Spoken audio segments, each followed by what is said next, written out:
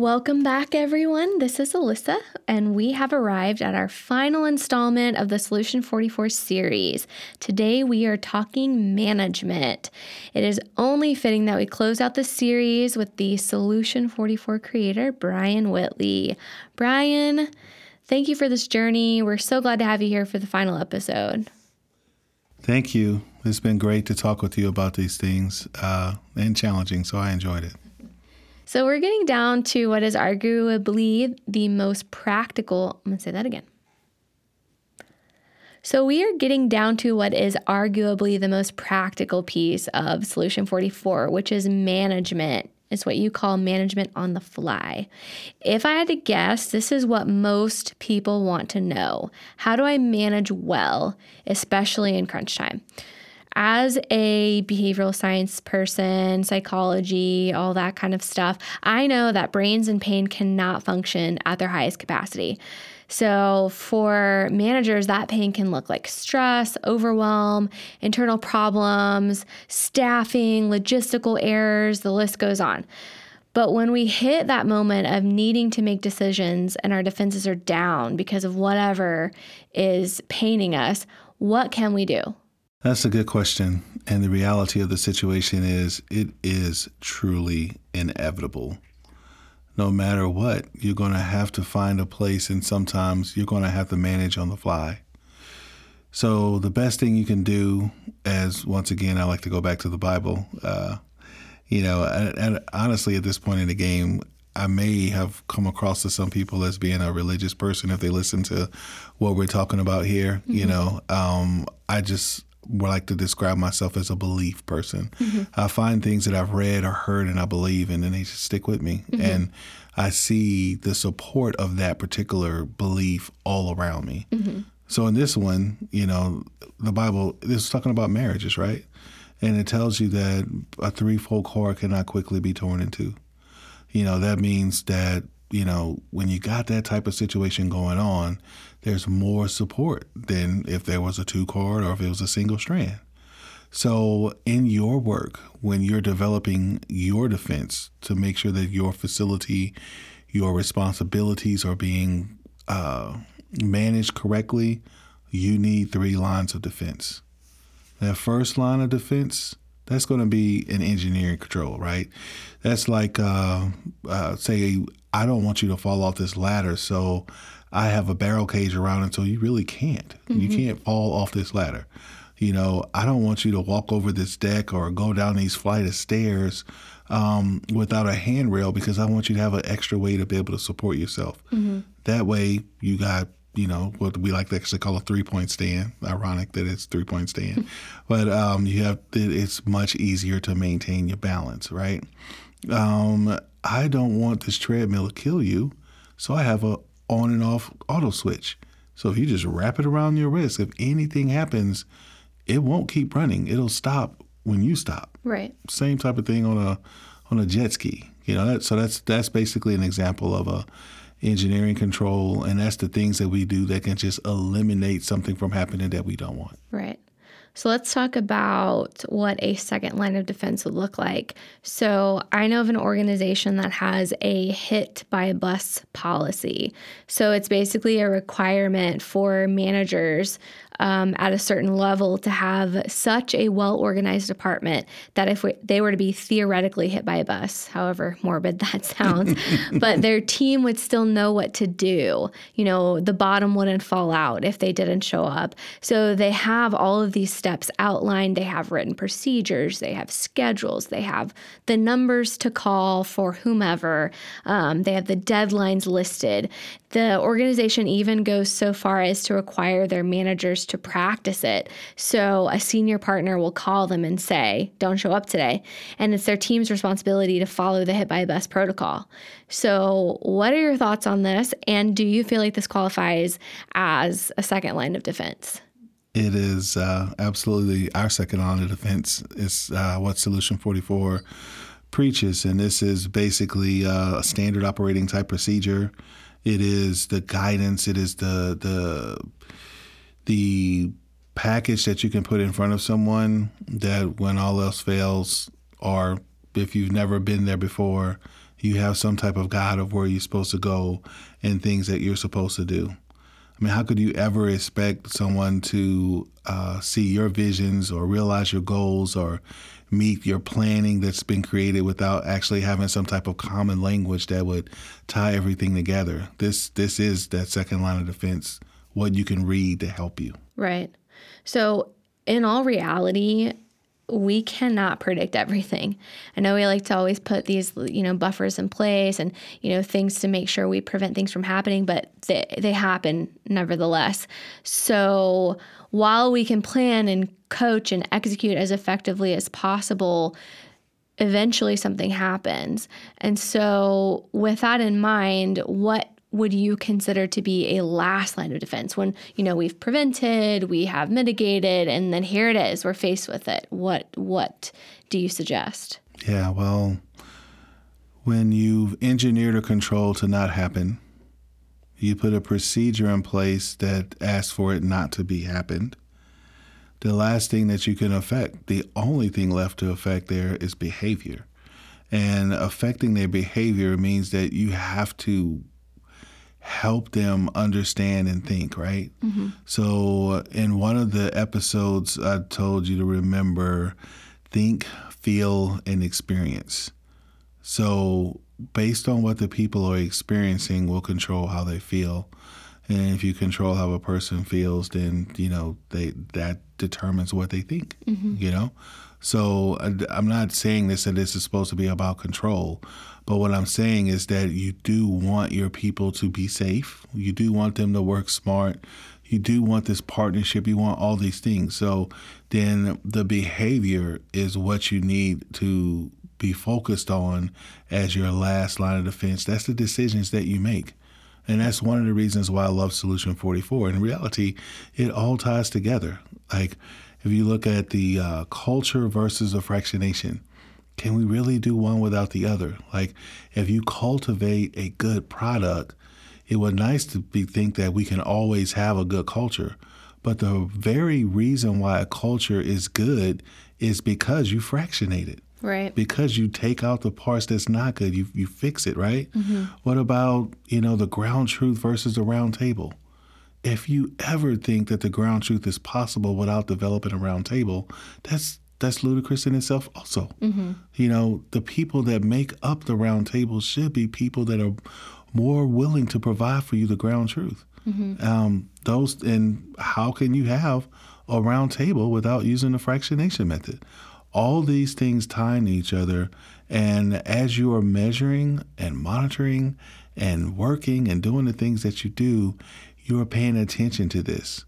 It develops the mindset so the behavior is becoming of your leader and the organization itself will just flourish. Right. So managing people, especially at a high level, is difficult. I mean, it's kind of the reason why you have so many of these different structures in place to help you do that. But there are also so many factors that can cloud your vision. And you mentioned this idea of noise reduction in this piece of Solution 44. So can you talk to me about noise reduction, what it looks like, and why you think it's so critical for managers? Yeah. So this will be another thing that tells you how old I am. But you say certain things and people will think certain things, Like back in my day, it used to be have a Coke and anyone would be able to finish and a smile, or like a good neighbor. They will remember. State Farm is there. Yes, yes. And thanks to Peyton Manning, he's does this little humming thing and it's like nationwide. It's on your side. He just goes on, right? Well, back in my day, there was a commercial that I can never forget. And it's a Calgon commercial. A lot of people don't even know what that is now, but Calgon was basically a water softening type product. And if I said Calgon, anyone would say, take me away, And what it was the kids, the homework, the job deadline, the husband's dinner, the flat tire, the daughter's boy trouble. All these things are happening and she's just running around in a circle. It's just all going crazy. And she says, Calgon, take me away. And what and comes in is her in this really nice, bubbly bath with this bath salts and water softener to just bring you to your true point of, euphoria. And that's what Calgon triggered. But the truth of the matter is that it's really you. So what that means is that when she said, Calgon, take me away, that's her place that she went to get to her utopia, to her place where everything just feels okay, right? So how does a person actually tap into that noise reduction ability and operate with that clarity of purpose? I have another riddle for you. Yay, my favorite. So what do recovering alcoholics, drug abusers, those people with anger management issues, even people who are still suffering from phobias, what do they all have in common? My psychology brain wants to say childhood trauma, but I feel like that's not what you're looking for. No, that's not what I'm looking for. The reality of the situation is if they're recovering, then they've had some type of recognition and acceptance. Right. Yeah, that makes sense. It's kind of like, the serenity mentality. Yes. You can't start to fix it if you don't even recognize it as a problem. You definitely can't fix it if you're not accepting it as a problem.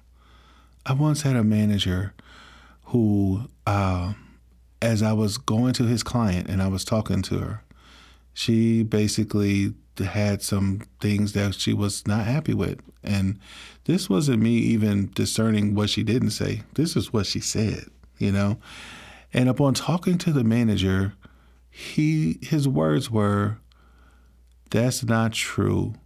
She doesn't know what she's talking about. She does like me." Oh, wow. And I'm like, there's so many places where we can start here, right? But what we are missing in this situation is acceptance. That's the number one thing, right?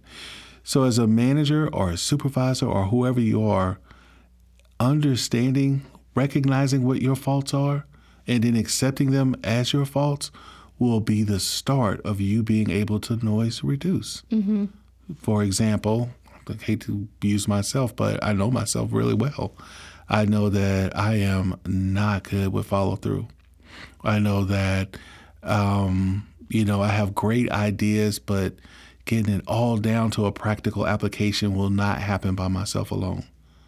So I worked really hard at surrounding myself with a team that was the complement of me. And each one of those pieces of the team that I have the privilege of working with every day are truly better than me at the one thing that I see in myself that is good and absolutely superb in the things that I know are not good. So collectively as a team or as a unit, we're really the full package and we can make amazing things. We have made amazing things happen, but that wouldn't be possible if we wasn't able to recognize what we were good at and accept it, accept the things that we weren't good at, and then build things around it. So when you see first, like what you are as a person, then it's so much easier to recreate the pieces that you're missing. Mm-hmm. But you got to be honest with yourself first. The worst thing that you can do is be a blind manager. Mm-hmm. A blind manager is the type of person who will be ignorant to what he is or isn't. And everyone else sees it's a flaw but him or her. That's not where you want to be. And I think oftentimes what's in front of that is an ego or an inability to hear, difficult feedback or to kind of be able to pivot from whatever direction you were going that is not working. But I want to kind of segue that to another piece that you talk about with managing. There is some level of needing to be strategic in how you're proceeding with any sort of decisions or any sort of employee issues or whatever the case may be. But you are of the opinion that you cannot train anyone to be a strategic thinker. Why do you believe that? Well, there's a couple of things that come to mind right now. But My first and most direct answer is the summation of my experiences. When I look at everything that I've been through and all the different types of people I've met and people I've worked through, the summation of my experiences really kind of boils down to it's better for me to realize which ones have this potential than to try to take anyone and make that potential. As a manager, you realize that your best employees truly, really require the least of your time.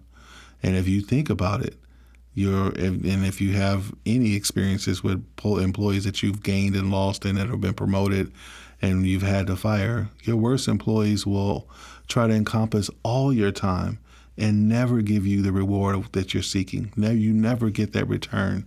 I think of time as an investment. And when you invest time in an employee, there should be some type of return on that investment in the form of a reward of a productive employee to some higher level than what you got them from the beginning. A good example of that is like the coach versus the player. It's perfect because the coach comes in, he talks to the player, he gives the player drills, he works with the player on execution of the drills, and then for the rest of that week, what does that player do? Practice those drills over and over and over again.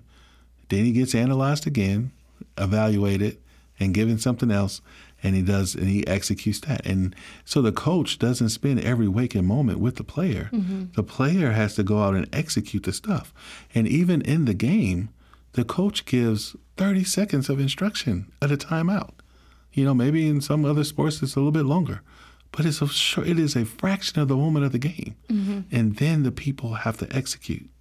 So when you're an employer, realize which people you can give little to and get so much from, and realize which people that you can't. That's why we look at those stats.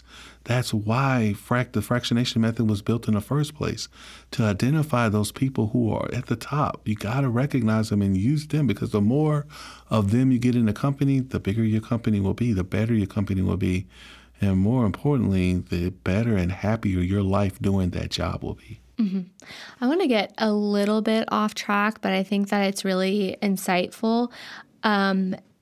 When you are in this management role, oftentimes you are getting really difficult feedback, and feedback that looks like criticism or just wanting to vent or just needing to air out grievances. And this is something that I have watched you handle over the years with a tremendous amount of grace that I have not seen in many other people, but you have this ability to take a massive amount of feedback. Oftentimes, I would say 90% of it is just criticizing.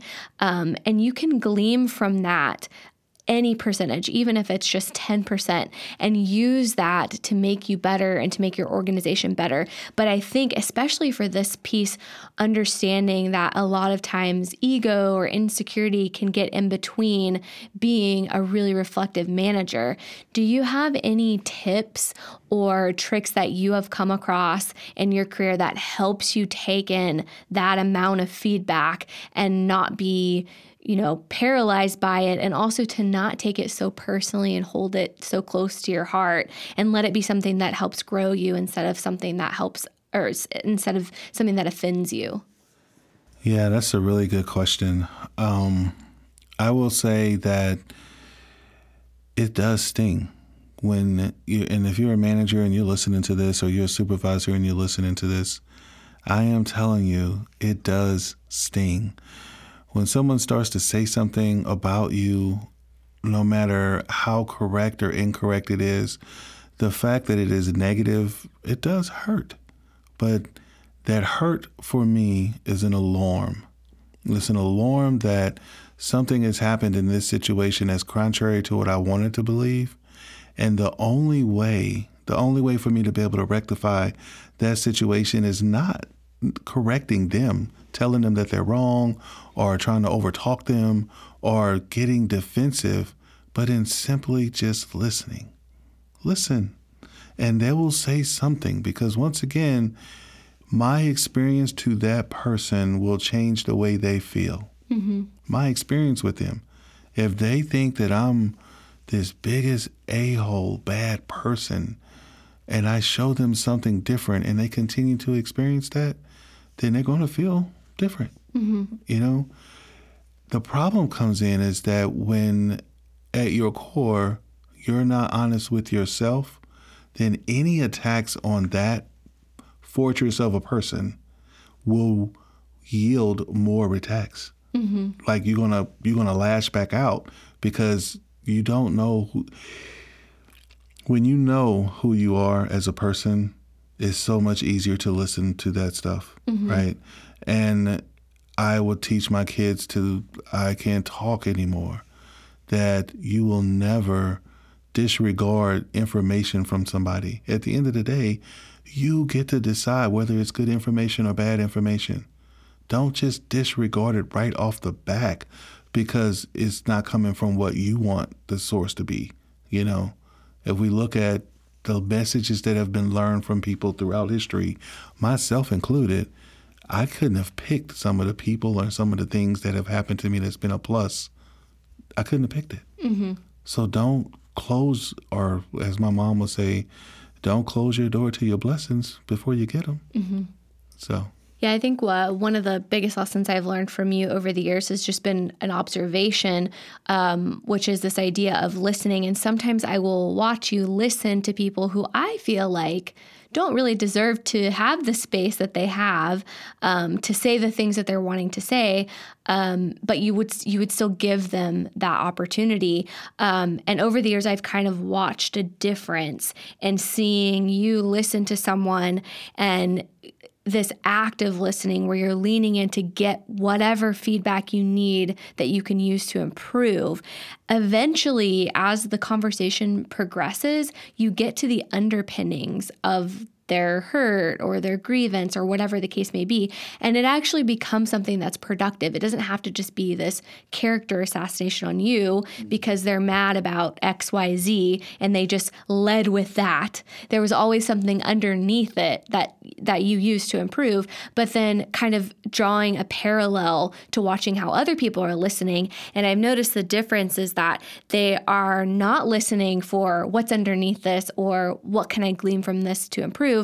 It's I am listening to hear something I disagree with, or I'm listening for your error, or I'm listening for some logistical mistake that you've made, and then now we can argue. Now we can disagree. And it's never productive. It always leaves the two people leaving the table feeling not heard, not productive. They're more upset than when they started the conversation, and nothing is ever used as an opportunity for growth. And so I think sometimes swallowing that ego and swallowing how it has attacked your identity or made you feel, at the end of the day, this is business, right? We're all getting towards a goal here. So I think just realizing that there is some work to do with managers to kind of lay down the ego and pick up this idea that I'm wanting to improve, I'm wanting to grow. I don't want to keep having to have these types of conversations that are hard or tough or difficult for me. And sometimes that means that I just have to hear that 10% that's really underneath all of this. Right. And at the root of it is truly, I like to call it, recognize the source of the pain. And I feel like I've been pretty successful with a lot of managers that I've worked with in getting them to actually let that part sink in. Because when someone is actually willing to vent and talk about their feelings and how they feel about something, you cannot tell, and this is something, my wife is going to hear this and she's going to, she's going to laugh because so many years I was so quick to tell her that, but you cannot tell a person how they feel. Yeah. You cannot tell them how they feel, but you can listen and understand. And even in the listening and understand, you'll hear the things that they say and the things that they don't say. And if you do that, that's going to help you recognize the source of that pain. If you have any want or desire to help that person achieve or be better, which if they work for our company, that should be the number one. Right. We want them to achieve and be better. Then you need to be able to listen to them. And you got to listen for their pain, because the cure of that pain is where your loyalty is going to come from, where your devotion is going to come from, where that person is going to be willing to be adaptable to you, where they're going to take care of your clients and provide the service that you want them to provide the way you would do it. That's where it lies. That's good. All right, before we wrap up, what is the number one takeaway that listeners should understand about the on-the-fly management? Oh my God, here you go, put me on the spot again. The number one, wow. Number one, I think for each and every manager, they need to establish their core values. My core values that I established for myself at work is some that I felt were great enough to put for the whole company. And I don't do a lot of arbitrary stuff, but that was one of the things that I did do that was arbitrary, kind of using my autonomy at the point, to make that happen. And so for me, it was compliance, client, money, and the people. So whenever I was getting ready to make a decision, no matter what the decision was, work-related, I would say, if I do this, is this going to make us more compliant? Or are we not going to be in compliance as a result of this? If I do this, is the client going to be happy? Will this make a happier client or not happy? Right. If I do this, are we going to make money at it or are we going to lose money at it? And if I can answer yes to those three questions, now I have the responsibility of the fourth. Whatever caused this to be yes, being in compliance, the client is happy, we're making money, am I taking care of those people who made this possible? Because if I want it to continue to happen, obviously that's one of the things that needs to continue to happen. Right. So for me, that's what I would like for people to take out of it. Establish your core values and make sure that the ones you establish will help your company prosper. That's good. Well, Brian, thank you for all of the anecdotes and all of your insight about all of this. It's been really interesting to learn from you. Yeah, I'm kind of sad that it's coming to an end. These conversations are great. I look forward to them and, maybe we have to start a new project or something. Yeah, a new series in the future. I think that would be fun. Thanks, everyone, for making it this far. We hope to see you for our next series. Bye. Bye.